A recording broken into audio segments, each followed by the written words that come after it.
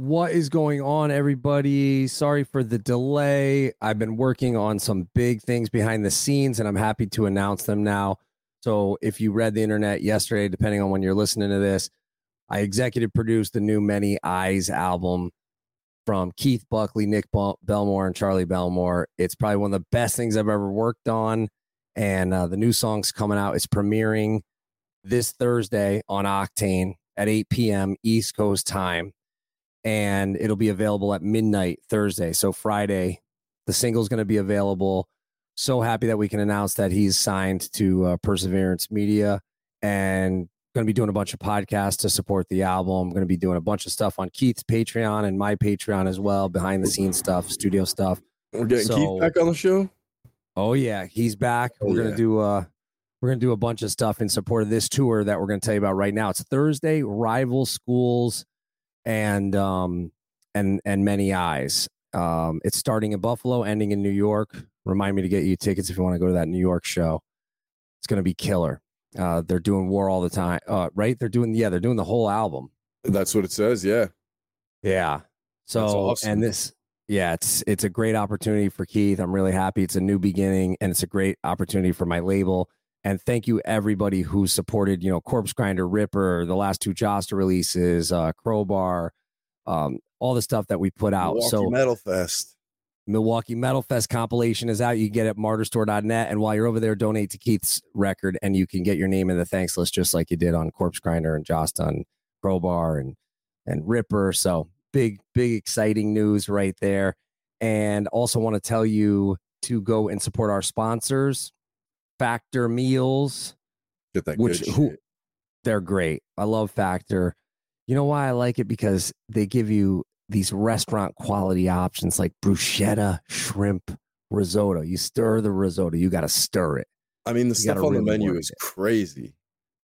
Like, Green Goddess chicken, grilled steakhouse filet mignon, ready in just 2 minutes. Go to factormeals.com/Josta50. You're going to get 50% off plus. You're going to get, actually, you got to use a code plus the link, or is the link plugged in when you go? The link is plugged in when you go, but also when you go to plug in your promo code at the end, just put in that Josta50. Right on. Big thank you to Factor Meals. Also thank you to indiemerchstore.com. Go to indiemerchstore.com. Get all the metal merchandise that you need. Get it now before Christmas, before the Christmas rush. Like, how early do you do your Christmas shopping? December 20th. Well, listen, if the Cannibal Corpse shirts are going to be sold out by then, so I would say do it now. They're out there killing it. Shout out to George. He actually just signed some more LPs and CDs if you want to. I know I shouldn't be plugging martyrstore.net when I'm plugging indiemerchstore.com, but you'll see they got a ton of restocks: Gojira, Slayer, Lamb of God, Cannibal Corpse. Then they got their best sellers, bands like Iron Maiden, Infant Annihilator, which hard. That's I've worn that shirt before. You get a lot of looks. Go to indiemerchstore.com, use the promo code Josta10. It's slightly more relevant these days. Let's oh geez, we don't even want to go there. While we have you, check out gasdigital.com. There's no more, it's just gasdigital.com. That's it. It's streamlined, everything's new and shiny. Go check it out. We got some new shows coming on board. So be on the lookout for that. Yeah, and I saw who did I just see? Oh, I saw a shout out to Ian Fidance. I'm gonna go on his podcast. But I saw he had some. One of them. Doesn't he have a show on Gas Digital? I was just telling my daughter. Are you going on the show with him and Zach? Bye, guys. I'll go on both. I'll go on all the shows. I got a record to promote soon. What's his one on Gas? It's Bye Guys. Yeah, it's with him and Zach Miko. When do they do that next? Oh, they do it weekly, if I'm not mistaken. So. All right. So shout out to Ian. Yeah, he just hit me up. And then patreon.com/Josta. All right. We have accomplished American musician, painter. The guy is so talented. This might be one of the most talented people we've ever had on the podcast. The one and only John Baizley from Baroness. Now onto the show. Fill her up. You're listening to the Gas Digital Network.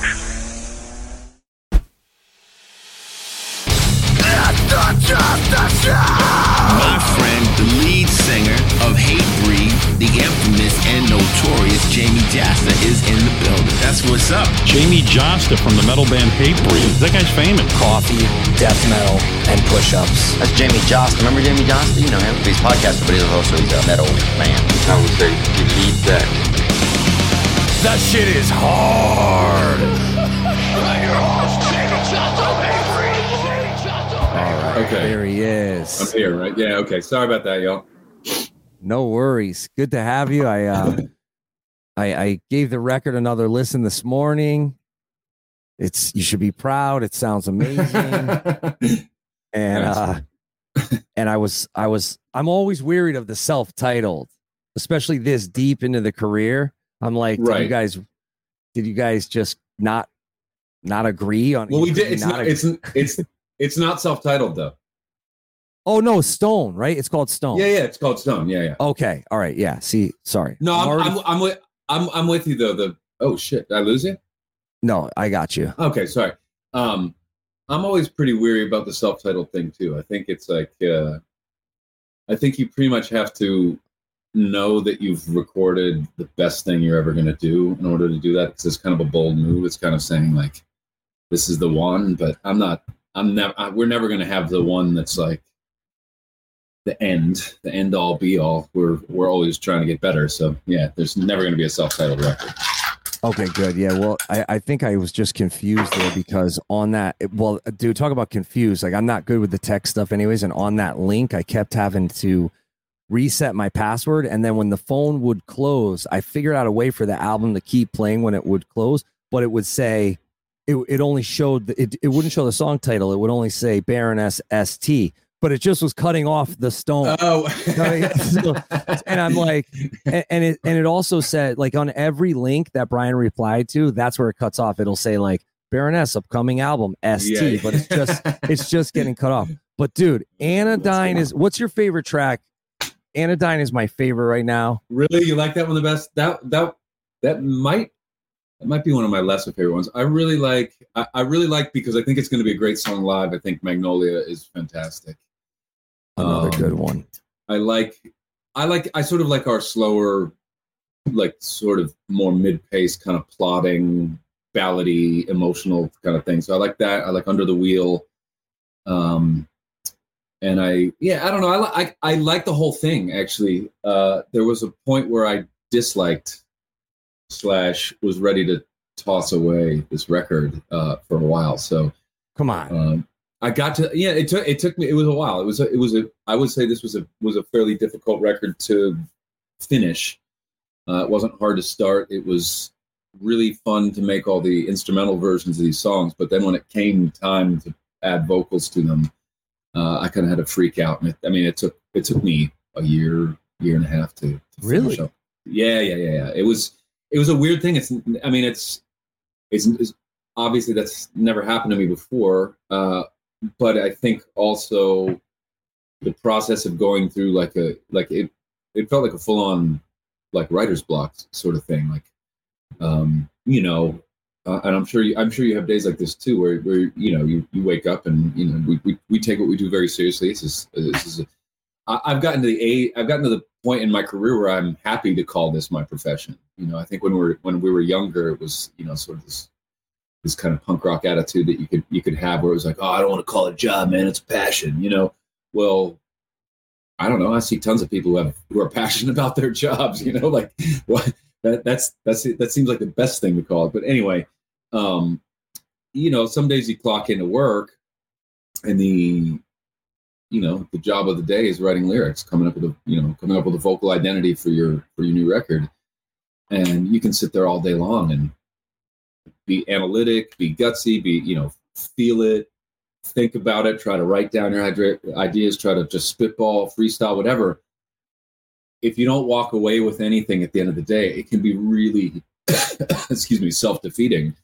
And I think I got stuck in that for a while, but I did learn what it was about. I learned because I was trying to get all this stuff done during the lockdown, really. Like I'll put it this way, backing up. We had written most of the starts of the songs in isolation across 2020. We went in towards the end of 2020 in the fall, and we rented an Airbnb that looked strikingly like the background you've got set for this Zoom call. I mean, it looked very, very similar to that. Like a big vaulted ceiling like that, big, huge space. Anyway, we lived, ate, breathed, slept this record for about a month in there. And at the end of it, the goal in that studio that we built at an Airbnb out in the middle of nowhere was to get all the rhythm tracks done, get all the basic tracking, get the song, to write the songs, like figure out the compositions for the songs, arrange them, engineer them, record them, and then in my dirt floor basement, that's where I usually do guitars and vocals anyway. So we came out of the studio with 12 songs, 10 of which are on this record, and I've never had to sit with an entire studio recording that has no vocals whatsoever and go, all right, well, what do I do with it? And we've been. Have you done the process like that before? We've done similar process. This is effectively a DIY record, whereas we've worked with producers in the past, right? So for this record, think about this. We started writing it in about mid-2020, right? We started recording it, and we built the studio in the fall of 2020, October or November, like around election time, and then went back home for the holidays. And after that, early 2021, Gene and I did all the guitars and then started getting the vocals. And that was one of the most difficult professional challenges I've had, because I feel like being creative, it comes easily. Having the impulse to create something comes easily. Very frequently, the reality of where the rubber meets the road, and where your creative impulse turns into something legitimate, whether it's visual art or lyrics or music or movies or writing, whatever you do. There's like kind of an ebb and flow. There's sort of like a push and pull that you and your heart and everything that you feel compelled to do, and all of the creative impulses, and you tell you to act and create something physical in the physical world, or tangible in the physical world. But sometimes it's a difficult thing. I think I heard Brian May once talking about how he's got melodies in his head. He's just got to figure out how to make his fingers do that. And that's exactly what music becomes very similar to me. Like I dream melodies. They're stuck in my head all day long, but I'm not a prodigy as a guitar player or as a singer, for sure. So 9 times out of 10, the work is really just trying to figure out how to take this grand idea and breathe life into it and bear that child into the world. And it comes out a little rough and ready, because that's how I am. But when nothing comes out, or nothing of substance comes out, and you're just sitting there, you go through enough of those self-defeating days where you work all day, but it yields nothing of value, that it starts to wear on your psyche in a pretty real way. So I was afraid that I was going to get stuck in that rut, and I didn't know why it was so hard for me to find that last and arguably most important piece of the puzzle. And then we got out in spring of 2021, or fall of 2021, and started touring again. And as soon as I was out on the adventure, as soon as we hit the road again, as soon as we were in front of crowds, as soon as I had a life, as soon as my life, sort of blossomed in that way that it did, when everybody's leaving lockdown, then all the ideas came out. And then I realized that because of the way that I write, because of the subject matter that I write about, which is intensely personal, it's always me thinking about things that have happened, dealing with and struggling through challenges, and using music as an outlet to work through those things. But I had never realized how important it was to be out in the regular world, to be having, conversations with people, having, absorbing different cultures, different cities, just being on the road. That was really that that was 100% of the fire under my ass that I needed to really dig in there and finish the record out. Because as somebody who suffers from, a variety of social anxieties and mental, physical, substance stuff, as somebody who struggles with those sort of things in the normal world, I have always found that touring puts me in an environment where I feel comfortable talking to people, where all of those things that are super, super challenging for me in my home county become much, much simpler. I'm not exactly sure what that is, but it was interesting to me. Yeah, and that's what it is. Like, I don't connect with people easily. I have a very hard, even friends that I have, everybody who knows me will tell you it's really hard sometimes to get in touch with me. Sometimes I just kind of check out. And typically the rhythm of my life goes, you tour for 6 months and it's people, you're talking all day, you're engaging with people, you're, having fresh experience, having unique moments day in and day out. Every night we're in somebody's town, it's their night to party. So we see the wildest thing all the time, every night. When I get home, I shut the door, pull the blinds, and you got right. So, and for a lot of us who are like this, I think when the pandemic kicked in, it was really like, oh yeah, I can deal with this. I'm alone. When I'm at home, I'm at home alone all the time. I can deal with this really easily. But I didn't realize how important having that balance of also being out on tour and using that the way that I use that. I didn't realize that not only was it something that was like missing from me socially and like mentally and physically, but there also was a creative aspect to it that I wasn't aware of. So once we got back on tour, the whole thing sort of came back into shape. But it was a very interesting lesson to learn.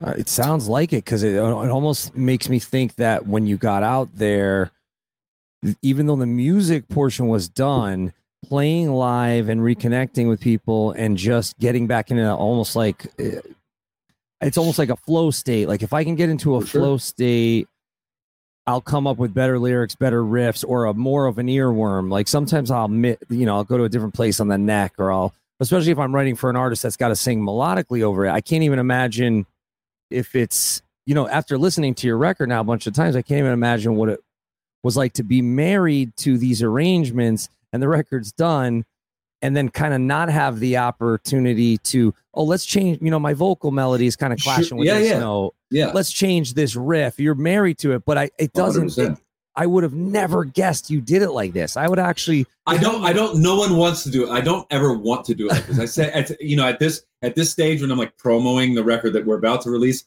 I'm always having quiet conversations with the rest of my band going, I'm never going to do this again. Next time we write a record, we're going to start with a stack of my papers that have all the words, and we're just going to fit that in. I would say that it really, the way that we made all of this music was really let me rephrase this. The concept with which we approached the way to make the music had to be, there was an integrity there that had to be adhered to the entire time. And backing up, that the idea, the way that we recorded the music was really that we went to this site, and we took all of this music that we had, everybody in the band contributes, everybody writes music. So we took all 4 of our songs, we sort of whittled it down to the strongest material, knowing that no one else had ever had, the lived physical experience of playing the music. And then we, the goal was just like, okay, let's focus on 2 songs at a time. And we'll just rehearse 12, 14, 16 hours a day, just constant jamming with very little verbal anything. There wasn't like theory talk. There wasn't anything other than, we would stop if somebody had a good idea in terms of an arrangement and say, well, hey, what if we put a pre-chorus here or something like that? Other than that, it was just like, it was almost like a close your eyes, sit back and just realize that what's happening is the verbal discussion that you normally have as a band has now been eradicated. We're having it in real time with our instruments. And that's a beautiful thing. So no one wants to slow that down. We want to let that go as much as possible. And I think that the thing that my my bandmates are exceptionally good at this point, is understanding that when we're working instrumentally, that there is going to, we're not a band where it's just like savage vocals all the time. So it's just got to be punctual, and it's got to match the guitars. It's got to match the drums. There's got to be some rhythm thing.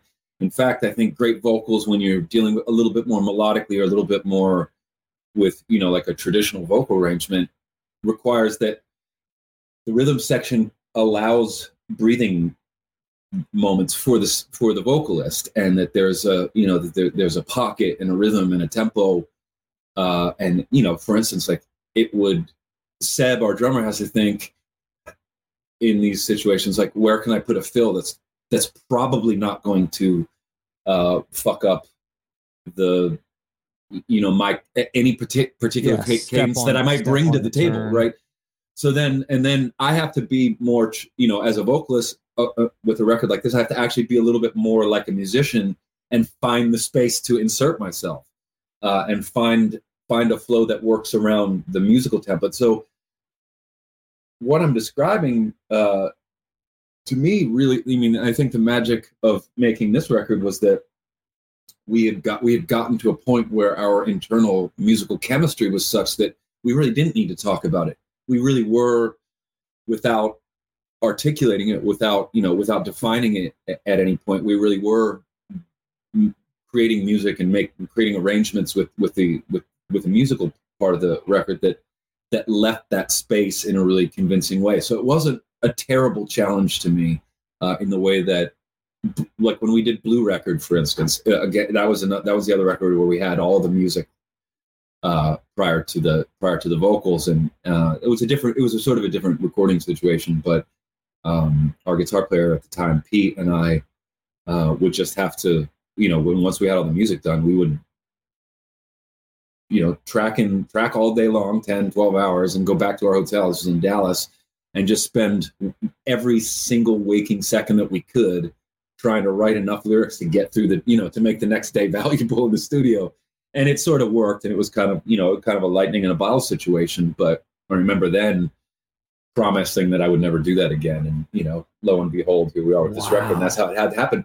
But because the music was so, it was so instinctual, like, you can hear it. You can absolutely hear it. I said that as soon as the last word dropped, I was like, wow, it feels like you guys are finishing each other's sentences. And when you came out, that's what it is.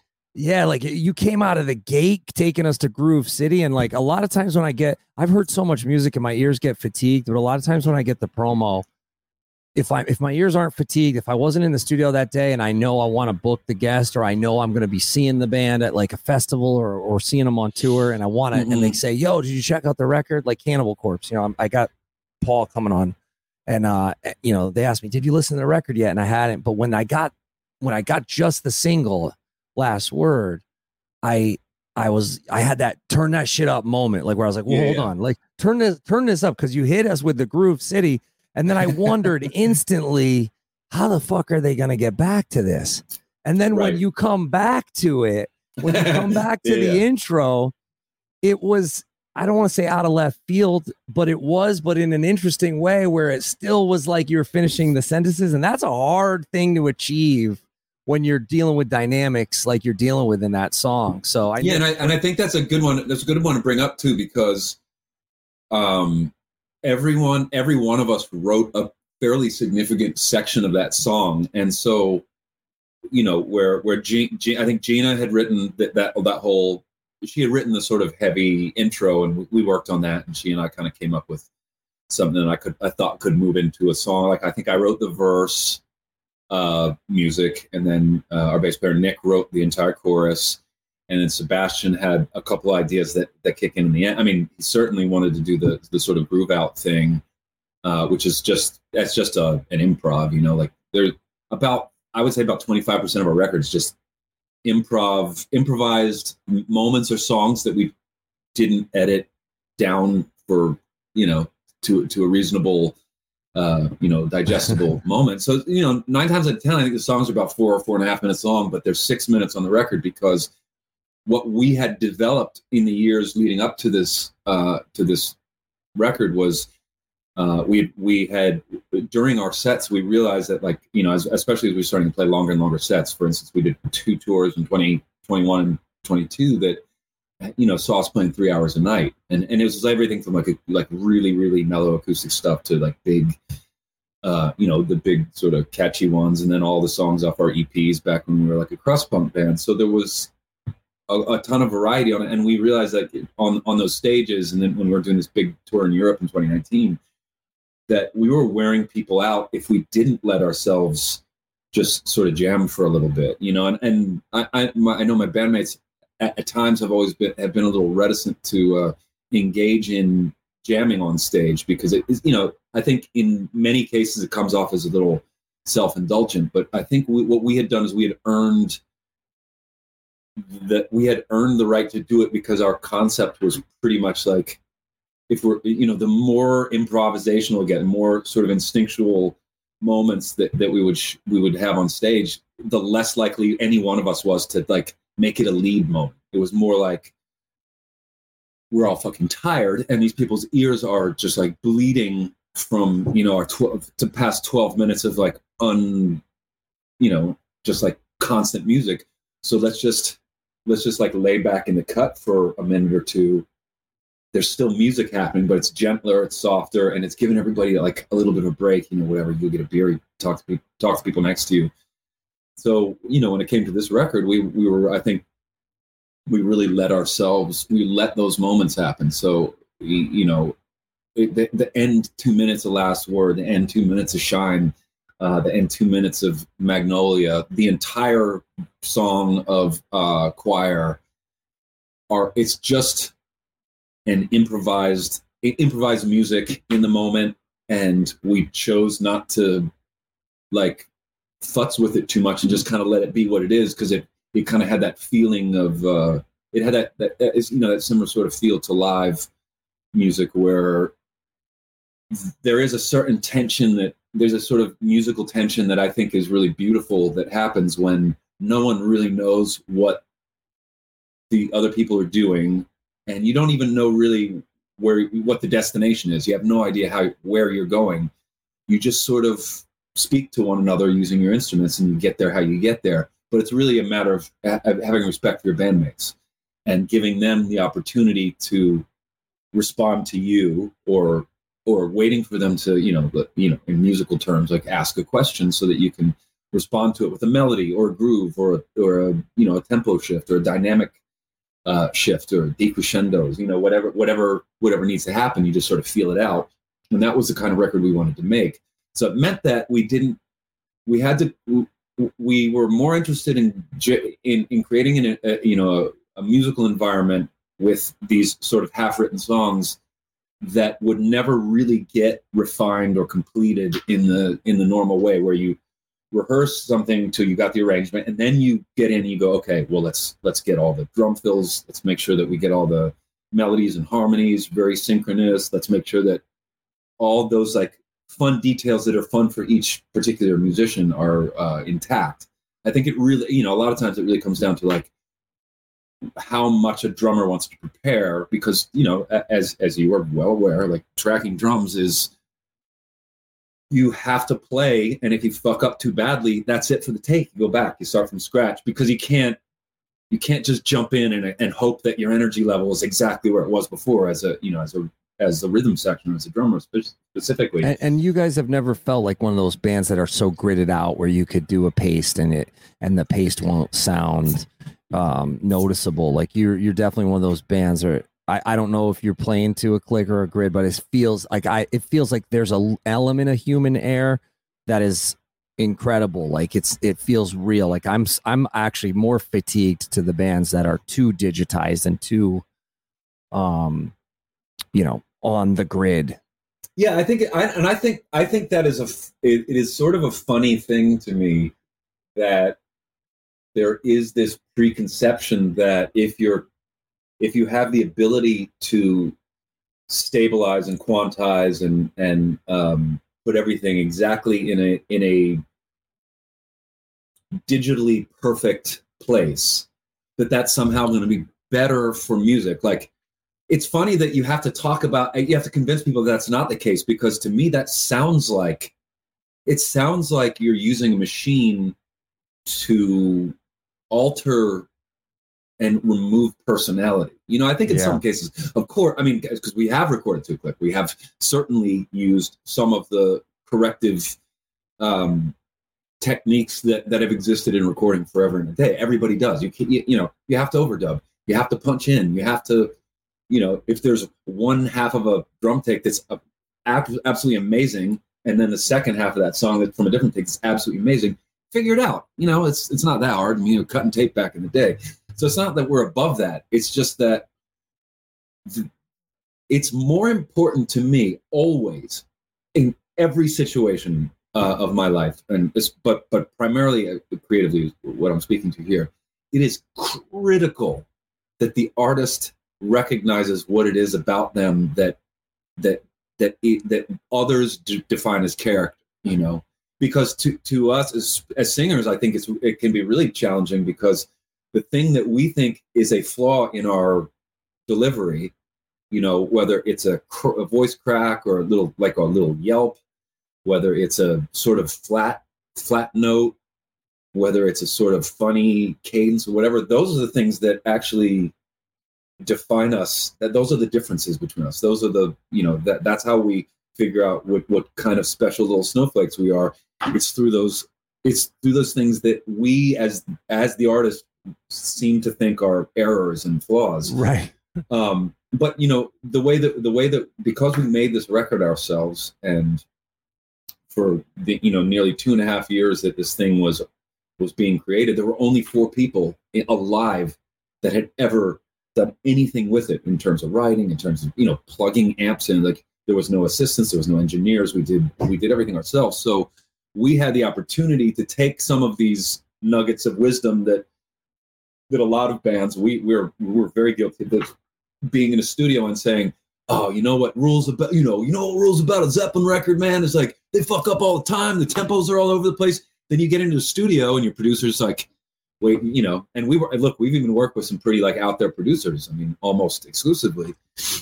and then you get, and then you Who's hear the your most song. out there? Who's the most out there? I mean, by far?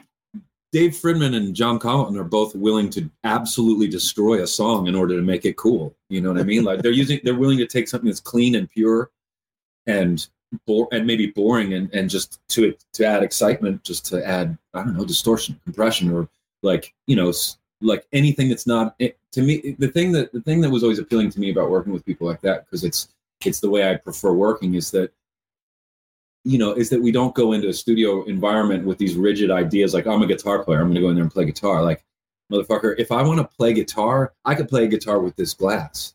I could make anything into a guitar and fulfill the role of that guitar. So I love, guys like Dave and John were really great for us, because I like to switch my guitar every song. I like to switch my amp every song. I like to switch the mics every take sometimes, and just experiment and get new sounds. I move so, I get so excited and I move so fast in creative environments that I never keep track of what I'm doing. So when it's like, oh, how do we get that sound again? I don't fucking know. So, thankfully for me, with this record, Gina was essentially the assistant engineer. So she kept painstaking notes. But, when you've grown up in a studio with producers who are more creative than they are,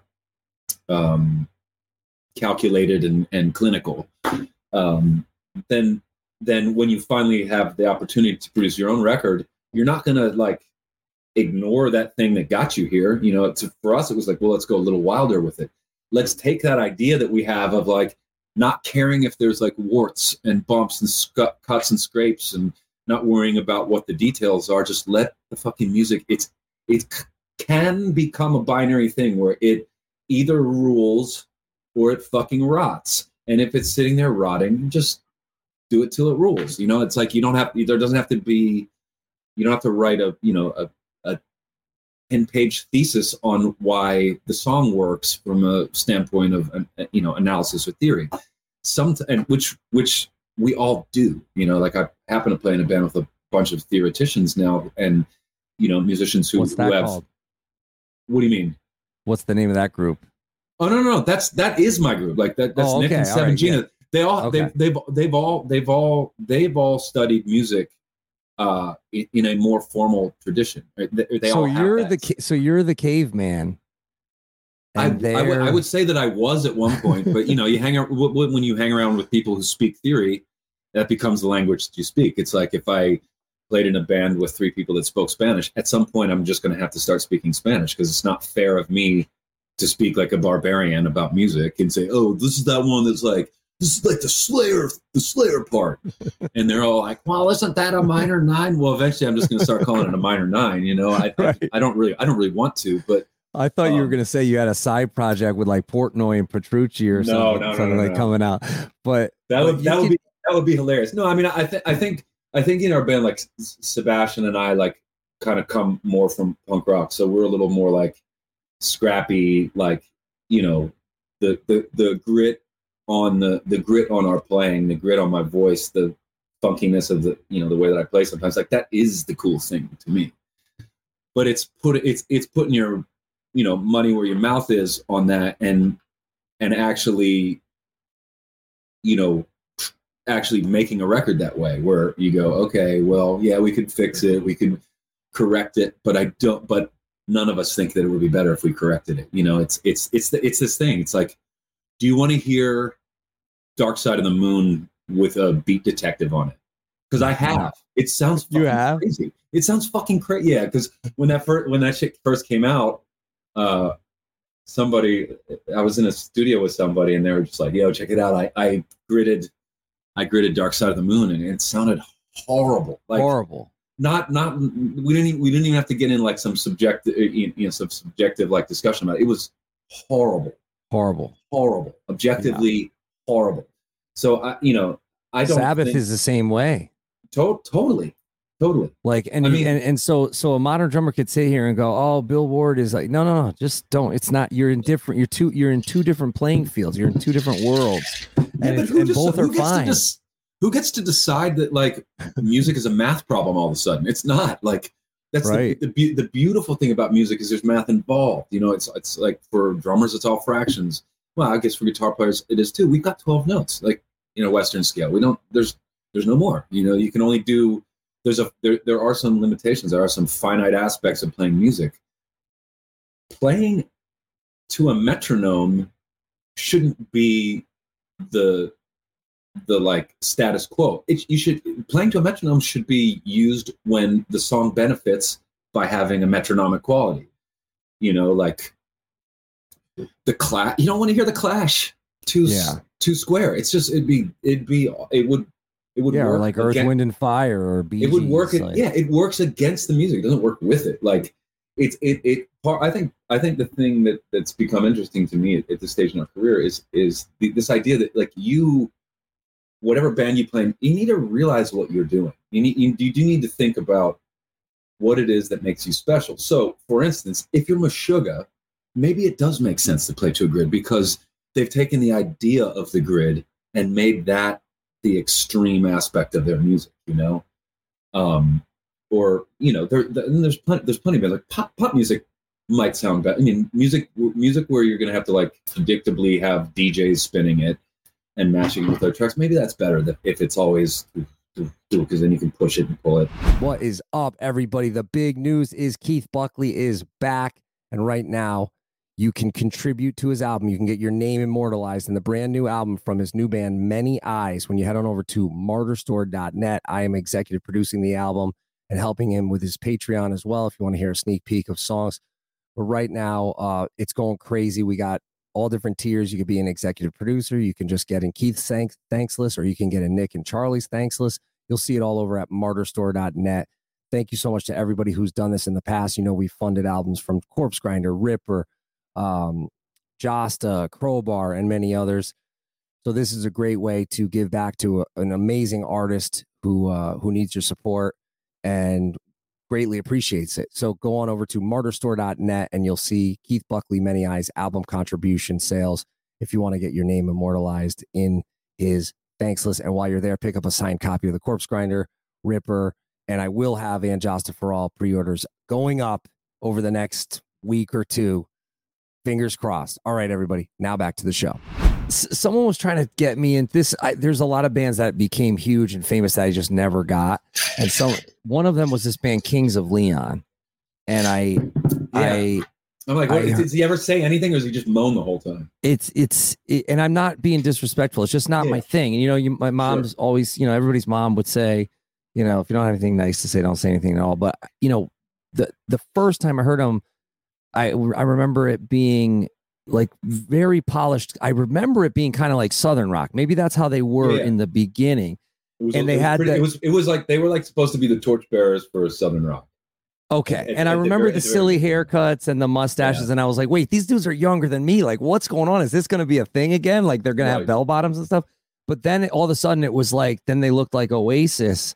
And the song was so different to the point where I was like, I don't know anything about this band, but I can guarantee you the old fans think this is fucking sellout shit. And I went online just to see, like, if the fans were saying that, because it sounded like, I forget, it was everywhere. It was in like fucking TJ Maxx. Sex is on Fire. That's oh my God. I wanted to stab my ears. It was everywhere. Totally. And it's a hit. It's successful. It's a smash, and more power to them. But it's also like, it felt like that one of those things where it's like such a departure from the old music. And maybe, I don't know, maybe combined with that visual, I was like, whoa, what's going on here? Like, did they just pull a 180 and maybe get in with a producer who was go for it. Fuck the old fans. For everyone that you're going to lose, you're going to gain fucking 1,000 more, which I'm sure. But you know, you like, that's something that people say. I mean, I hear that. I hear that constantly. It's such, and you know, I'm a little bit torn on the reality of it. Like, I think, again, you have to realize who you are to realize whether or not that idea is something that's going to actually push you into like somewhere good, you know, like a band like, well, I don't know. I don't want to like play the name game, but like there are artists who get to that point where it's like, dude, just go, you know, like there's artists that I want to write pop records because I think they're under appreciated. And I think that the type of, you know, maybe they're like genre wise, they're a little bit restricted. I thirst for somebody good to write songs like at the Hall & Oates level. You know what I mean? Yeah. I'm always excited when pop stars write compelling music, you know, I'm an avid concert goer. So for me, I like to go see, you know, I've spent the first half of this year in like basements and DIY venues, but I appreciate arena and stadium shows as well. I love going to festivals and just seeing what everybody's up to, because every once in a while there is an artist who, you know, ups their, you know, like steps out of the world that they're in without alienating everybody and writing just like complete bangers. You know, it was like when I remember this summer really well, the summer that Hey Ya came out, when it was like, oh, these look, the Outkast guys just wrote like the feel good banger record of the summer, like, and it's you know, and you couldn't go into a venue without hearing it, you know. And you know, every dance night in the world was like playing that song on repeat, and it was like, okay, cool. Well, they moved into that. They moved from, you know, kind of quirky but very popular hip hop into just like, that's a pop song. It's not even recognizable as a hip hop song. Okay, so totally. That's cool. But on the flip side, my, you know, more than like somebody releasing a self-titled album, more than like thinking that some producers convinced, you know, Kings of Leon that they can, you know, hey guys, if you get the, you know, get the McSqueeb haircuts, whatever, you're gonna be sex symbols and you're gonna sell out stadiums. More than that, it's when you see promotion for a record and somebody's going, this is a return to the roots, you know, and I'm like, okay, hang on. If you have to return to your roots, then they're not your fucking roots. The roots are, in music, they are the thing that doesn't go away. That's why they're called roots, because they're always there. It's a foundation stone level aspect of your band. So for me, the thing is always that you by the time you have to return to your roots, you've already gone too far, you know, and that's, I think that's what I hear is some bands abandon the conceptual spark that was special about them. You know, it's like, it's easy to go, okay, well, you know, XYZ band just gets a little like clean and more polished over the years. I mean, it's hard to fight that, honestly, you know, and if you could fight it, would you really fight to be dirty and worse or what, you know? But it's like sometimes you'll hear a band who's unrecognizable because they distance themselves from that thing that defines them, you know, and it's not something that you or I get to decide about our music. It's something that, you know, that it's something that's there that we don't have control over. That's the aspect of it. And when that's gone, when you abandon that ship and you're just doing something that's too unfamiliar, I think that your music has a much greater than 50% chance of like failing in that regard. Well, so, you know, I brought them up as an example, not because I'm, you know, and listen, if anybody, I'm sure someone will hear this and then I'll get, you know, there's always problems with the podcast when you mention another band. I don't like to even do that, but that one was something where somehow I was tapped into the collective consciousness of a certain type of fan where that one jumped out at me is like, you know, Turbo would if you were a Judas Priest fan. Right. And, you know, and you go, whoa, this is like real different. And now Turbo, the whole place is singing it. So it's like all is forgiven. Yeah, I mean, Turbo's a great song, right? So I'm sure that's like their Turbo. But the segue that I wanted to get to was this because when you were talking earlier about the writer's block, it made me think like when I have writer's block, it's only topically. It's never so much lyrically. I can always come up with lyrics, but if I want to go to a certain topic, and with that band, they went to a more pop topic, right? Something just that casts a wider web. With this record, was that something that caused the writer's block? Like just not having a topic that you really wanted to elaborate on? Yeah, I mean, in a sense, yes, because it's for me, the topic's always pretty simple. Conceptually, you know, with regards to lyrics and vocals, every record is just about my experience in between the last record and this. You know, I don't dip into the past in like a legitimate, in like a literal way, and I don't. I'm the sort like all of my songs are very personal. I would say 99% of all of our songs are about subjects in my waking life that I find too difficult to deal with or approach otherwise. So it's a lot of digging in and trying to make sense of myself, trying to make sense of the world, trying to make sense of the experiences that I've had, trying to find some new perspective, and most often just trying to take something that feels abysmally dark and trying to turn the weight of that darkness into something that's light, because I find that my experience as the musician, as a songwriter, is that those songs have the power. They have real significance and real power for me the more I mean them. And, you know, a lot of times when younger artists will ask me for advice on, you know, on songwriting or lyrics or being a vocalist, and, you know, like what can I do to become a better vocalist? And my first answer is always just make sure that you mean everything that you say. And I don't mean in the studio when you record it. I mean, when you're on stage, do yourself a favor and try to get inside of it and try to feel it, because you felt it at one, you know, you felt the song when you first wrote it. You felt the song when you recorded it. People were responding to songs on that level. You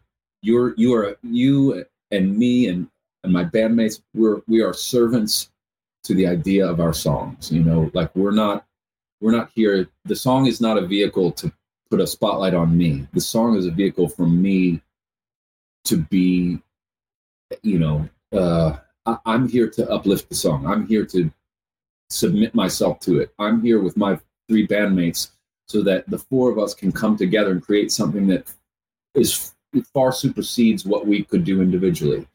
And that combination, that synchronicity that good bands have, that, good bands who care about each other, care about what they're doing, who mean and feel all of the things that they deal with in their music.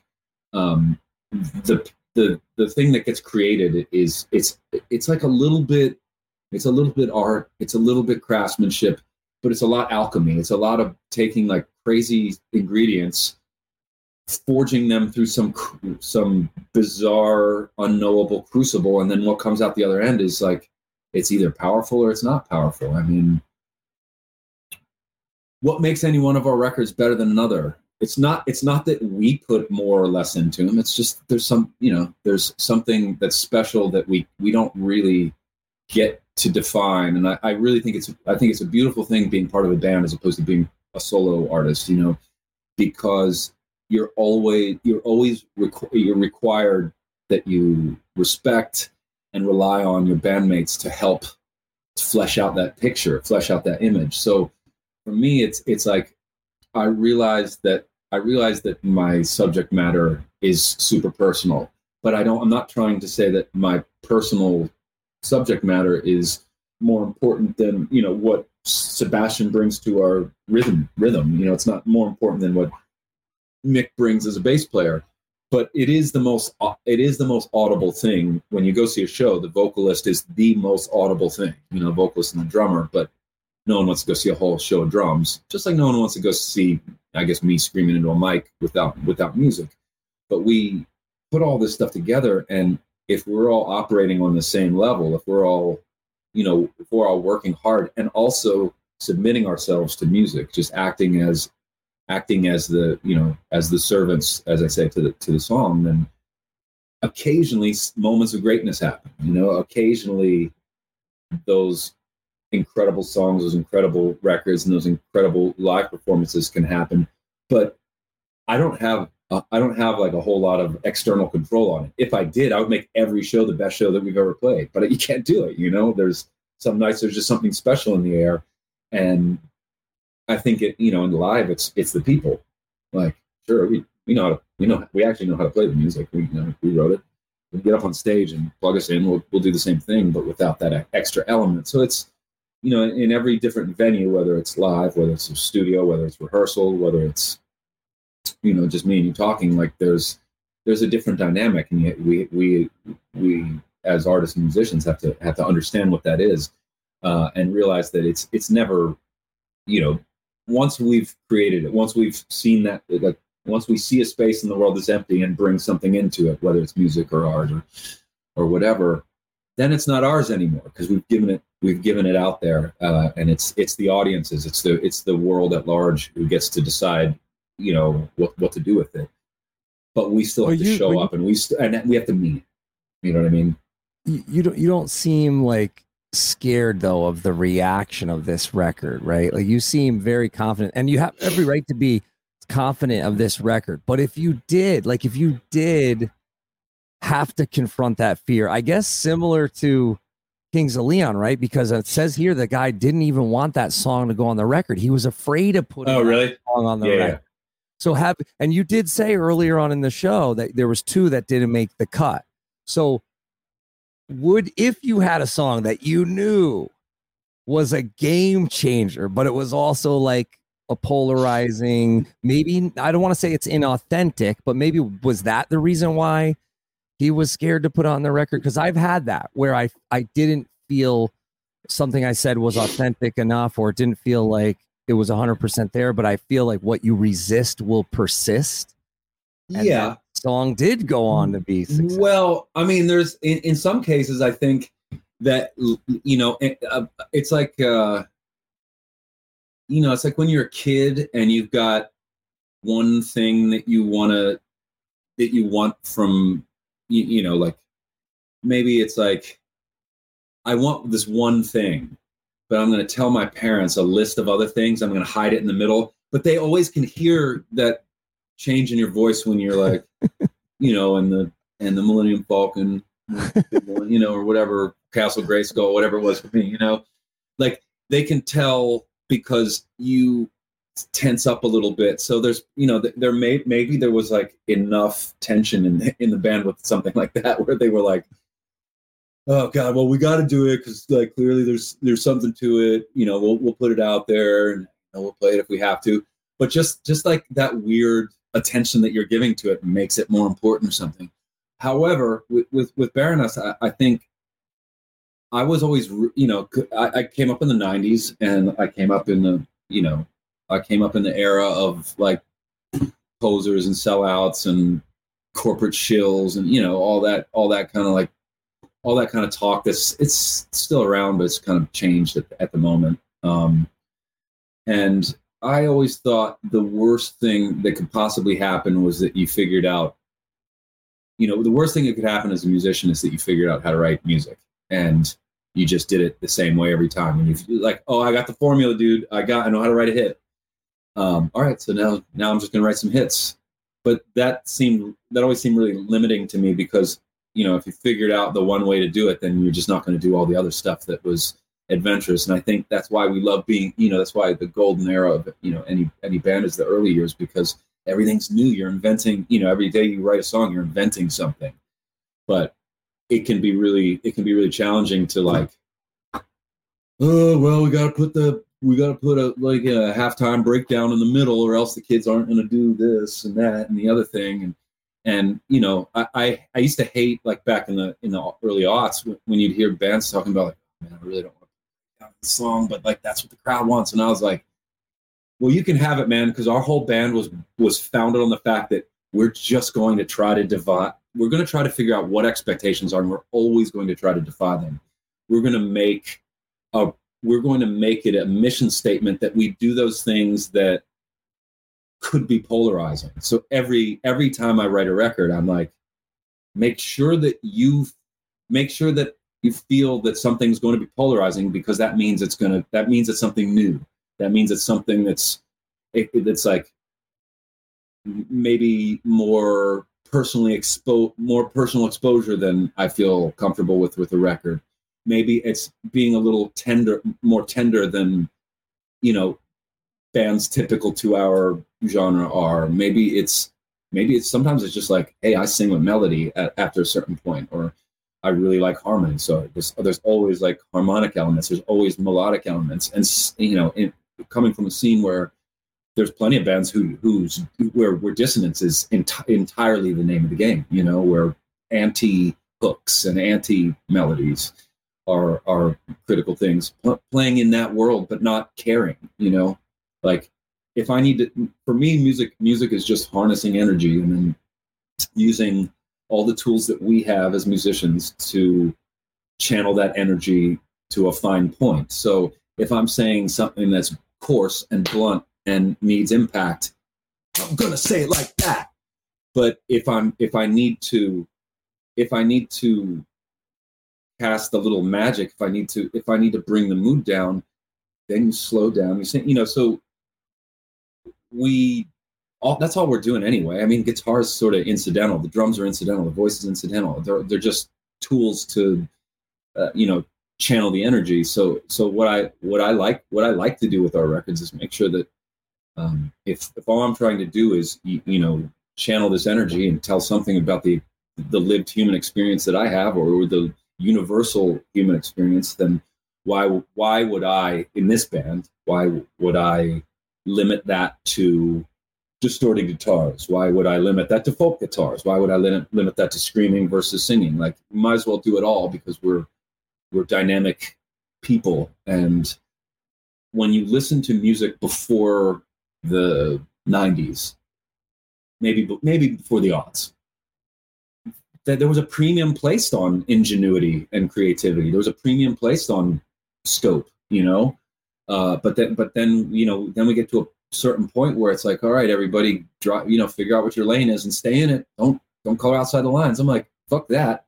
That's like the whole appeal of music to me as a young person, was that it seemed like a place where you could just be yourself, and if yourself is sort of weird and ugly and challenging, yeah, like have at it. Like,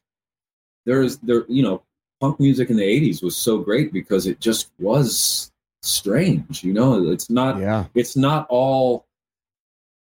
I mean, Fugazi is a great example. Like, they're constantly trying to go out on a limb.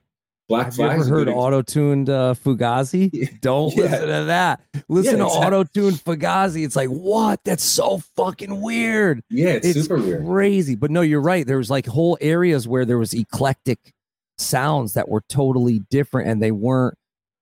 That's why I say all music is like, it's like casting spells and breaking spells at the same time. Like, we would go do shows with no effects, and the kids do the same exact things as the shit that we did when we go play with Slayer, and we'd sell the same amount of merch on each. And I always thought the genre shit is bullshit. Shit is bullshit. It's all how you deliver it, and if you're confident in it, and if you got to cast one spell and break another. And a lot of times that's probably why that shit is so fearful, right? Like, because they probably knew. Like, a band like Kings of Leon was like, fuck, we just cast a real powerful spell we can't control, and we're fucked. And it is tricky because then you have to mature into the new place that, back to the Kings of Leon thing. You put out Sexes on Fire, then you got to be that, know. Well, so I say, you're doing it. You're doing it on this record. Like, it's very confident. Like, it feels big and bold, but it has all the elements of the previous work. But it has these moments where I go, wow, this is like a fucking hook, like a hook you'd hear in a Smash that I'm not, because my exposure to you is like, Gordon sending me the promo when you were, I think it was right when you're on Relapse, or like I saw you guys at the award show that I hosted where you guys, the Golden Gods, right? Yeah. And I was like fully vibing on the sound check, and then we caught, the performance, and, my thinking is that there are these moments where the jam is like, it's almost too short for the record, where I would see like, I would want this extended live to create that vibe, because like, when I hear this record, I want to go buy a ticket. And that's a great, I guess, for lack of a better term, spell to be casting, because it feels like you want to go connect with these songs live. So I think you guys did a great job with this, in that sense, where I'm like, damn, how are they going to even fit some of these into the set? Like, what do you take out? Well, one thing I really loved recently with this lineup of the band, and this is like, it's Sebastian and Nick, rhythm section, have been in the band now for 10 years, and Gina's been in for 6 or 7. So this is the most stable version of our lineup. We've been through quite a few, and I think the thing that we've realized in recent years, having so much of having so many songs in our back catalog and so many different types of songs, is that as long as we just like are fired up and psyched about every record that we make, we've never had a single problem, or just throwing everything into a blender on stage and going like, well, is this is a new song going to work, sandwiched between two old songs? That's not even, I don't think that's an issue at all. What's become a little bit more interesting for us is that we can kind of play the crowd now. So if we're doing, if we're playing with hardcore bands, we can do like a little bit of a faster, more high energy kind of edgier set. And if we're playing with something that's a little looser and a little jammier, we can just do that the whole time. And Gina and I are perfectly willing and ready to sit down and play an hour long like acoustic set. Like, we've done so many things that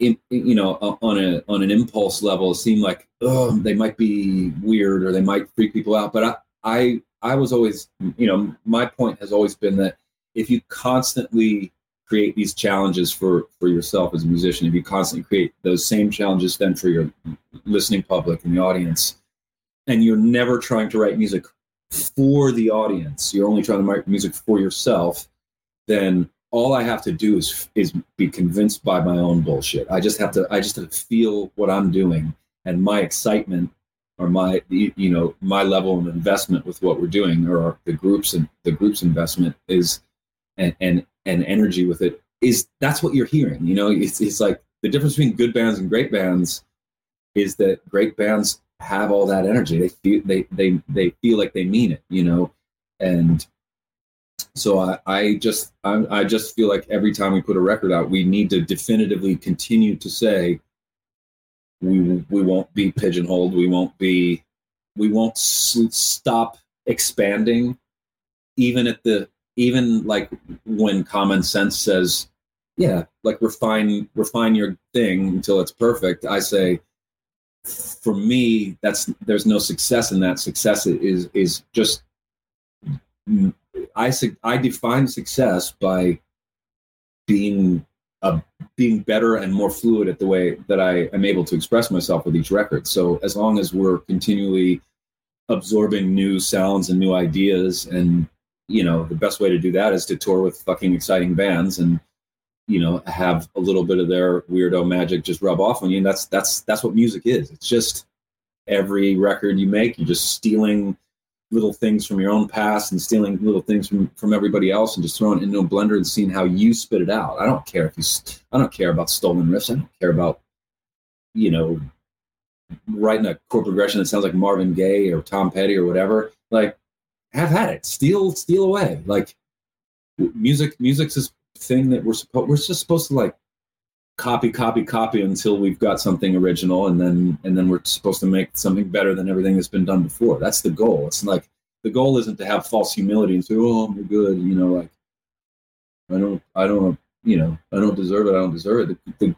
Like every musician who's ever stepped a foot on a stage has a healthy ego, has like a healthy touch of narcissism that lets them say, well, what I have to say is worth amplifying. It's worth putting through a PA, So we should all constantly be trying to be the best band that's ever existed.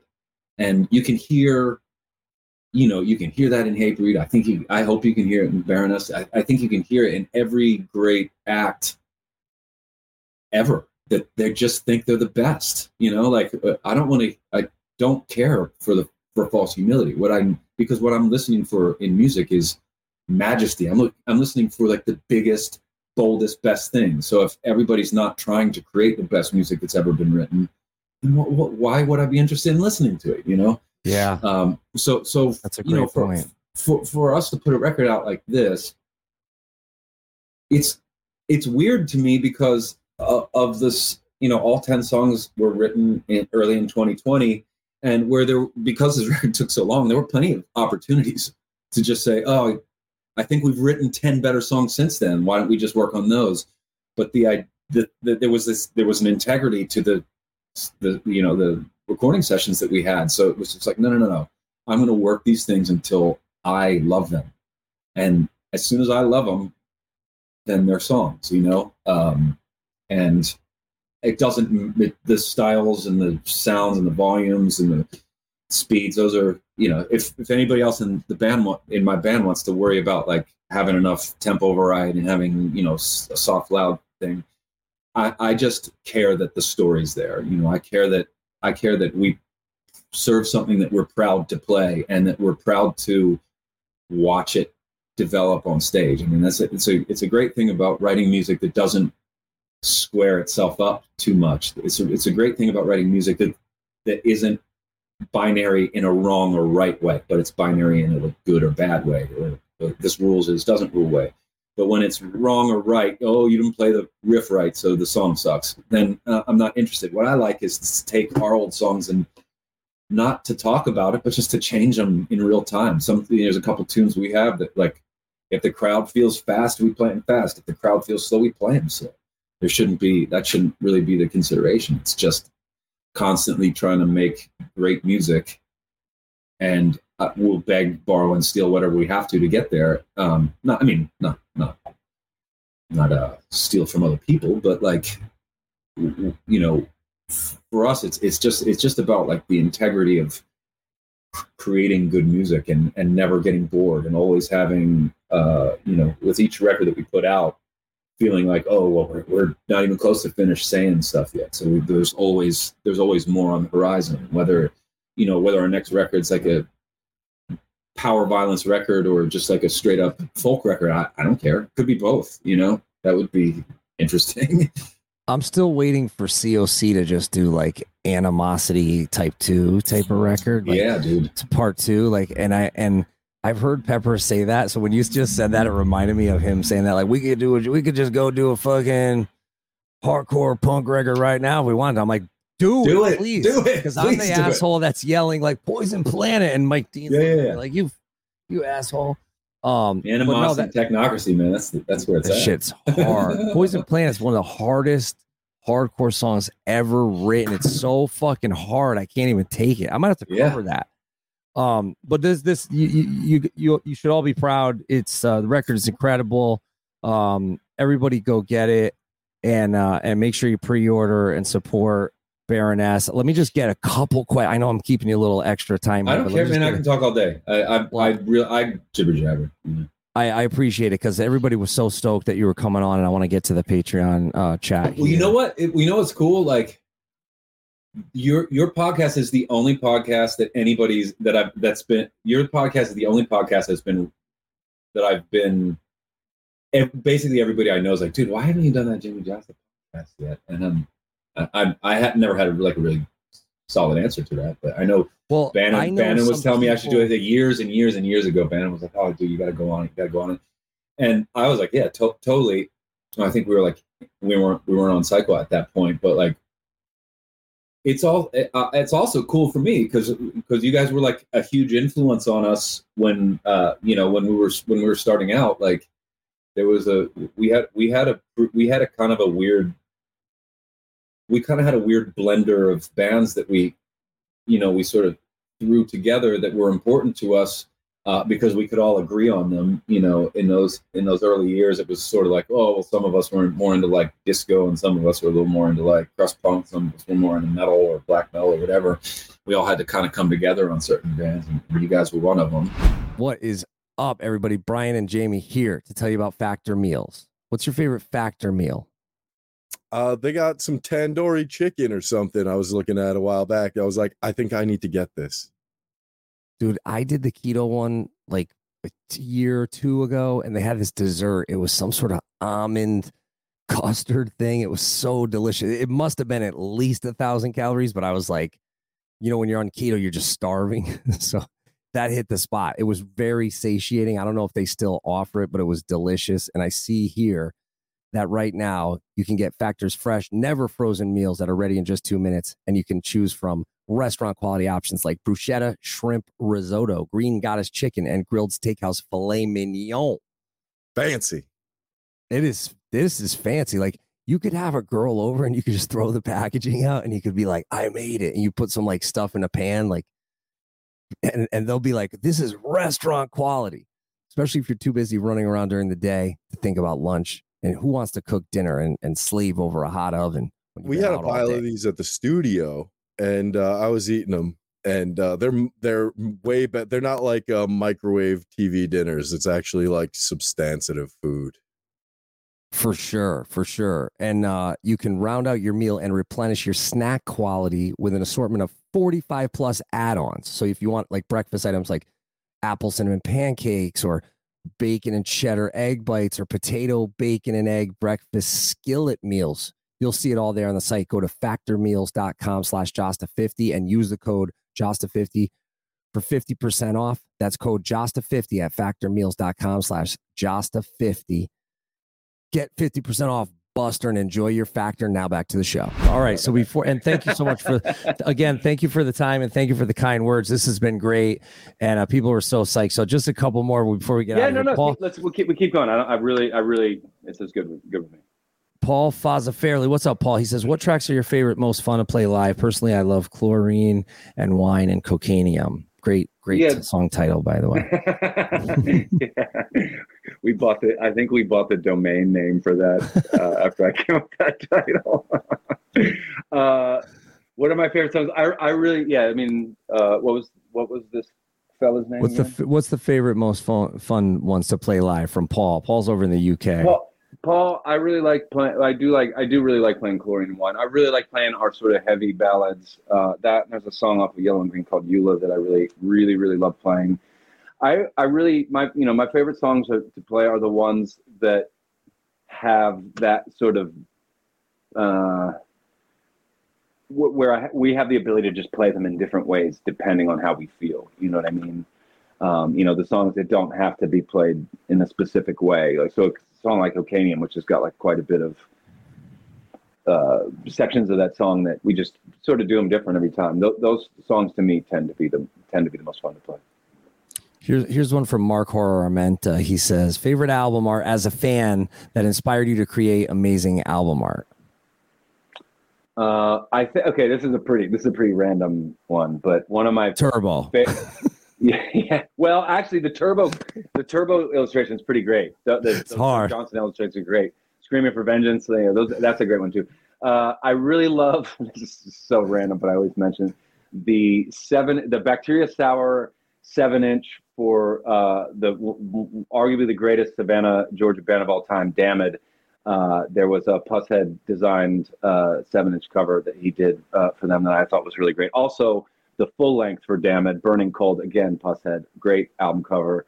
I collect, I have them all nearby.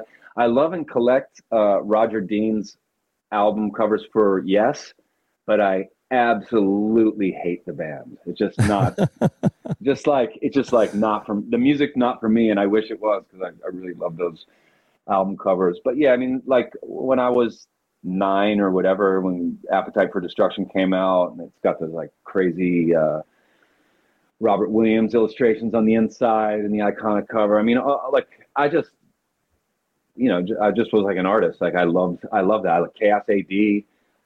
That's Michael Whelan's cover for that, and Arise. Right. Those are incredible.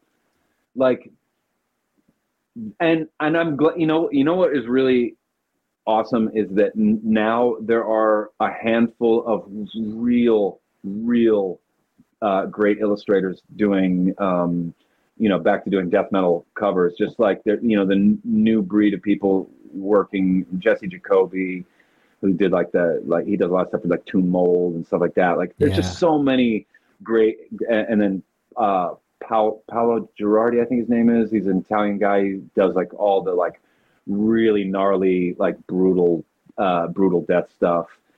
There's so many great cover artists now, but like there were some classic records back in the day. Obviously, all the Raymond Pettibon stuff for Black Flag, My War is one of my favorite albums of all time. I love the cover to that. That's super strange, or even the Sonic Youth covers. There were so many album covers that got me into making album covers for other bands.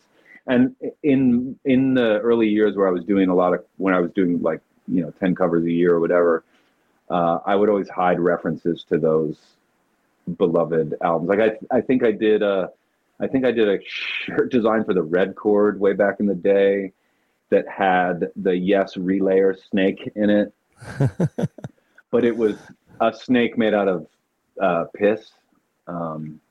It's really weird. Made out of piss. Yeah, it was the shirt design was called Piss Face, and it was just like these Roger Dini kind of snakes made out of urine attacking this person's face. That was cool. Yeah. So I don't know, like tons and tons and tons and tons of records from those days that I loved. Robert Williams cover for, I think it's Ludachrist. That was fucking badass. Power Trip. Yeah. Oh my God. With the guns on it, and then the sergeant, but it looks like they're like bugs or something. Like they're yeah. That dude's a sicko, but in the best way. But see, but I love that stuff because there's so much. It's like so visually captivating, but there's also tons and tons of weird little details that you get in there and pick apart. And I think that's for me that's very frequently that's like the act of listening to a record you love over and over again. Is you first get the big picture, and then with subsequent listens, you're going in. You want to hear the details. You want to hear all the little moments that the musicians made that are like super incredible and sort of buried in there. And that's what album cover or like an artist like Robert Williams there is this incredibly huge picture, but then when you get down on a granular level, it's like, dude, what the fuck are all these little things going on?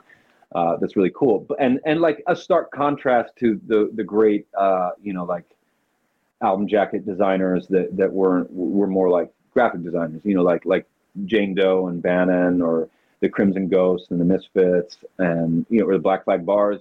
Black Flag's kind of a one-stop shop for great artwork, great music. I don't know. It's cool. It's cool to me to be at the stage of my life and still like making artwork for music. I love it.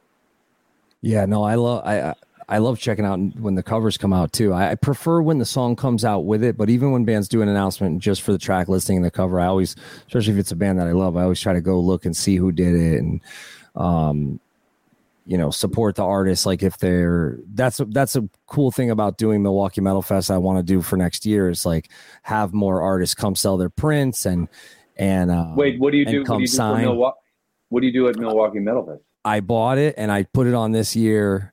It happened this past May. We brought it back. We had like Lamb of God and Obituary and Death Angel or a Dark Angel and how good is Obituary right now though? Oh, they were like the people's headliner. Yes. They were we played Decibel Beer and Metal Fest like 4 years ago or something, and we had like the like good slot of the night, but it was after Obituary, so I was like, why are we here? What's the deal? But like a month and a half ago, I don't know if you saw this tour, but it was Obituary, Immolation, Blood Incantation, and Ingrown. It was perfect. It was the most perfect. We added to the fest. Yep. It was the most perfect metal show I've ever seen. Totally. Yeah. Immolation's still killing the game too. Crushing. Immolation also like throwing in some more like 4/4 like fucking just straight ahead death metal, like hard shit in there, like just peppering it in just enough, like not as short as like Converge Jane Doe breakdown, but just enough, like just 2 measures, like yeah. But look, when you tour with Obituary, like at some point you're gonna put your 4 on the floor, you know what I mean? Like it's the reason I think Obituary's got that kind of crazy staying power is because those rhythms are good and they're rhythms for the people, like I'm kind of at the point now where like if death metal is like too technical, I'm out. Yeah. Like if you don't know the rock part of it, then I'm out. Yeah, I mean there was Blood Incantation was over some people's heads, but they really brought it too. Like they had the cult following and they had people like flipping on them too, of just like, wow, this is some tech space alien death metal. I don't even know what you call it, but it was badass. But there's a good groove there. I mean, it's like to me they're just like kind of freaky psyche prog death metal, and that's cool. It's weird and it's out there, but they know how to deliver something that you can wrap your head around every so often. I think that's why they kind of stand above, I think, a lot of their contemporaries. But I mean, like, and again, not to just like keep on the Tomb Mold thing, but like that's what I like about Tomb Mold too. There's like a simplicity to it, or Creeping Death. Like there's a new crop of bands that under the death metal umbrella, but there's they either understand rock rhythms or like the more like old school like hardcore rhythms, just the stuff that like you walk, like there's this feeling that this thing I love doing. Like I love getting to a show after the first or second song in a band set, and I love that feeling when you walk into the club and it's happening. And I saw who was it? Who was it that I just saw? That's what it was like during Frozen Soul. Like they put it down. Yes, like Frozen Soul. Totally. They put it down too. Like there was like it was badass. Like it was heavy as hell. Dude, this one blew me away because I didn't know how much I was gonna like it. But I went to see Incendiary a couple weeks ago, and it might have been like one of the last shows on the tour in Philly at Underground Arts. And it was like walk down 2 flights of stairs, and you just walk in this room where it is just banging, and the rhythms are like, you don't have to like, you don't have to wonder, oh, where am I in the song? Like I do.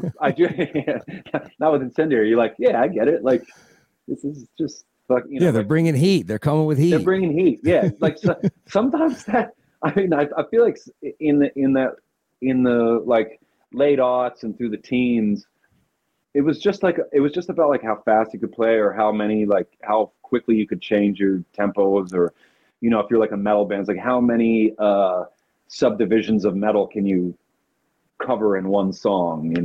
There's the death part followed by the grind part, followed by the blast part, followed by the black metal part, followed by the sludge part, followed by the doom part. It's like, nah, dude, just like serve it up, like make it bang, like it needs to pop. For sure, I think that's what's really exciting this year about a lot of these like new releases from bands that I'm hearing is even when the music is like at tip top level, there's still a little bit of meat on the bone for people to listen to, because I think some of that stuff from the teens, when it was just like speed, technicality, and very little like songwriting, I think that stuff's already dated and sort of out the window. Yeah, today I listened to a New Job for a Cowboy, and like the bass is like pretty prevalent in the mix, and it's kind of got like cool. old school death vibes, but with like a little bit of thrash too. It was really cool. Yeah, I'm excited about it. We're gonna have a great lineup. Of course, Baroness is more than welcome to come play if you want. I'll hit up your agent. It's gonna be next May again. So hit up our agent, and if you're doing like a showing of like artists with prints and stuff like that, like. It'd be great to have you. Yeah. I've got a small like team of people who I've been doing that sort of thing with for the better part of 10, 15 years, doing pop-up events, bringing, I'll take different artists, primarily from like punk and hardcore from around the world. And we'll set up and, we'll do a little like great. A poster exhibition or some live screen printing or whatever, man. Like I really love bringing, I at this stage, I really love going to festivals and taking part, not only in musical stuff, but sort of in the creative or artistic side of stuff. So if you got a space for that, man, just holler at me. Yeah, we would love to have you. I'm going to hit up Tim Bohr right now. Shout out to Philly. Shout out to Tim Bohr. Shout out to Jackie. I'm gonna see the whole team. Leslie, everybody. The Milwaukee team that we had is amazing too. Like I'm not just big up in myself. Like you can go read the reviews. Like even YouTubers that will nitpick the different aspects of the festivals. Like we got really good reviews. It went off. Yes. It went off well. I mean, we need more dependable metal festivals in the U.S. because Europe's killing it right now. I'm sure you guys have done a Hellfest or two, but if things get so good over there when those European like metal festivals take off, they become yearly like landmarks. And I know that they got Hell in the Harbor this year here in Baltimore. I don't know if there's still MDF. I'm assuming still goes on. Decibel's putting up a good fight, but like, metal lives and breathes in the Midwest. In the northern Midwest, like that's fucking, that's cool, man. Like I'm glad you brought that back. Right now, I'm calling as soon as I get off, I'm calling Phil Caivano. Shout out to Phil Caivano. Cool. He has a record out, and he worked on our Perseverance album. And I'm a big Monster Magnet fan. But I could totally see. I'm going to tell him, I'm saying, listen, Monster Magnet, I don't care what anybody says. You are metal enough to play Milwaukee Metal Fest. And I actually think that could be a cool, like, bridge band between you guys and another band. Yeah. Like, make it like a little bit of everything, a little bit of stoner, a little bit of doom, a little bit of punk, a little bit of rock, a little bit of death metal. And that's the beauty of like those festivals you were talking about, like Decibel and the European ones like Hellfest and Grass Pop. So as soon as I get out this, I'm going to tell Caivano, like, talk to Windorf. Space, it's 25th anniversary of Power Trip. Fuck yeah, dude. Space Lord. Wait, Mother Power, right? Power That's the one with Space Lord, right? I think so. For Not me, to be confused with Ludacris Power Trip with the cover of covered by Robert Williams. What was the Spine of God was always my record, but it's a crazy. I think it's their first. That's the first Monster Magnet record. But Monster Magnet is one of those bands where when they went into like commercial rock music, I was like, it's pretty good. Dopes to Infinity is a pretty good like monster rock jam. Fuck yeah! I mean, it's awesome. Yeah, I saw them play Trocadero back when that was still a thing here in Philly, and they were great. And they like whatever they might not think so, but Monster Magnets, I would say 85% of their fan base is like metalheads. Yeah, they're like a shoo-in, you know. Yeah, let's do it. That would be fun. Yeah, I'm calling him. I'm calling. He's my next call. So thank you, John. Appreciate the time. Best of luck with the record. Where can everybody find you? Even when you're hibernating, they won't punish you. But where can do you have you got socials? Where can they order the record? Well, you can go to our website, whatever that is. I'm sure if you search Baroness, you can find it. We have social media stuff that everybody hates doing. You can find us on tour this fall. How about that? Come up and talk to me IRL, and I'll send you to all the right websites. I'll give you a card and a beeper, and we can stay in touch that way. No, we're records coming out on September 15th. And then in October, we head out for 2.5 months of touring with bands like Jesus Piece, Escuela Grind, Ken Mode, Wayfarer. There's like 1,000 other bands. Betrayal of Guilt, Midwife. There's so many. I'm just going to forget them all. Sheer Mag. There's a ton of bands. Soul Glow. You name it. Yourbaroness.com. Yourbaroness.com. There you go. There it is. Yep. All the dates are there. Stone out September 15th. And thanks again. And thanks so much for the time, and have a blast. Yeah, we're taking out Jesus Piece too. So yeah, that was like a conversation. It was like, hey, can the Baroness is cool with them playing your show? Are you cool with them playing their show? We're like, yeah, just let them play both shows. We don't stress about the radius shit. Everybody else stresses about that. 2 flying spots. I'm like, you know, unless it's a band coming through town 6 times in a year, and I think it really only accounts when you start pushing 3,000-5,000 tickets at a time. That's when it matters that you don't do 2 shows. But like, the more Jesus Piece, the better. The shows aren't that long, but they are intimidatingly intense. For sure. It's so hard to imagine following them. Well, yeah, we're going to spread the Jesus Piece love. Everybody get there early and check them out. John, awesome chat, man. Thank you so much. Thanks, Brian, and thanks everybody from Patreon. We'll be back Friday with Paul from Cannibal Corpse, 4 p.m. EST. Awesome. Thanks, brother. Yeah, Take cheers. care. Quick little outro here. Thank you to Factor Meals. Go to factormeals.com/Josta50. Use code Josta50. You're going to get 50% off all the killer meals. Try delicious, dietitian-approved, calorie-smart meals with around or less than 550 calories per serving. Or if you want to go ham and you want pancakes and cheddar egg bites, they got whatever you want over at Factor. It's delicious, it's nutritious, and you're going to get 50% off. Go to factormeals.com/Josta50. Use the code Josta50. Also, thank you to indiemerchstore.com. Head on over to indiemerchstore.com for all your metal, music, and merchandise needs. Use the code Josta10 and you will save 10% off. Go to their Instagram, tell them Josta sent you. Tag me in your post when you get your merch, when you get your vinyl or your gear. Tag me at Jamie Josta on Instagram.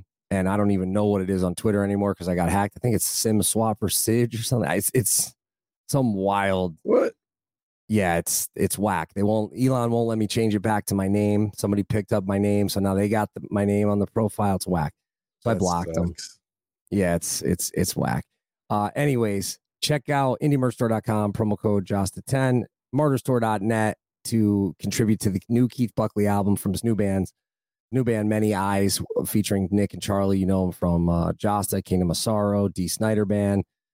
I'm executive producing the album, and you can contribute right now and get your name immortalized in the vinyl and the CD and the cassette. Not the cassette, sorry. We don't put the names in the cassette. It's too tiny. You can't read it anyways. It's not enough space on the inner jacket. It's like just a little exactly slit, you know. No, exactly. Now, of course, since I said that, somebody's going to be like, that's the only format I wanted my name in, so I'm not supporting it. All right. Patreon.com/Josta, gasdigital.com. You'll see all the shows over there. Shows like is No Fucking Regrets going to come back? How do we get him back? I don't know. I don't think it is. We'll see. He got too stoked on wakeboarding and fucking raging and doing live streams. His live stream is incredible. I saw the one that he did with Dino, and they covered Destroy Everything. Shout out to Dino and Milo, Dino and Milo. They were rocking. It was awesome. What about I got to shout out. What was the other one what was the kid who fought CM Punk? Oh, Mickey. Yeah, when's his show? I believe that's right before the Josta show on Tuesdays. Let me check that schedule, but yeah, they do a weekly show as well. It's called Slick Right and on. Thick. You'll see it all over at gasdigital.com, patreon.com/Josta for a bunch of extra bonus content too. And we're going to be watching the upcoming movie, or actually the old movie, Double Team. I'm sorry. Yeah. Just, you got to watch that tonight, huh? Or are you going to watch it tomorrow? Yeah, we'll see when I got time to do it. Probably in the morning. Well, good luck. You're going to need it. Double Team with JCVD. You'll see it. You'll see it over there if you want to sit in on it. The link will be posted over at patreon.com/Josta. All right, everybody, drink your coffee, do your push-ups, listen to death metal. We'll be back with KK Downing from Judas Priest. Bye-bye. Produced by Brian McKay.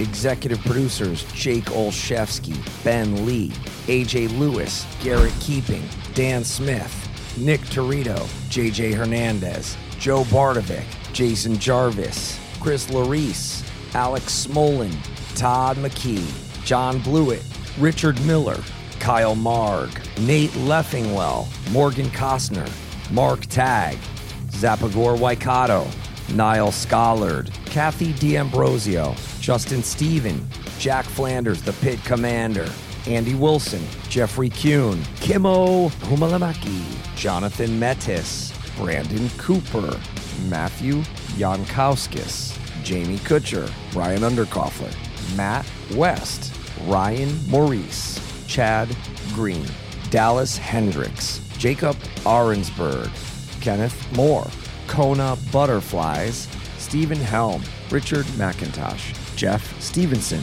Ryan Williams, Larry Tooley, Dallas Bolin, Brian St., Nathan Rex Madrid, Cameron Hendricks, Scandalous Official, Joe Motson, Let's Talk Resident Evil, Andrew Chase, Guy on the Couch, Chris Winchester, Antonio Reyes, Joe Otzen, Dustin Stone, Lee Walker, Ryan Levson, John Hankus, Robert Bushaw, Troy Seal, Mark Horror Armenta, Jay Liberston, Nick Fowler, Mike Horgan, Emma Horgan, Arnarock, Patrick King, Oscar Brummett, Stacy Steinecke, Fernando Somoza, Patrick O'Brien, Dominique Zimmer, Ryan Sanders, Laura Snyder, Daniel Burt, Milwaukee Metal Sausage, Adam Boss,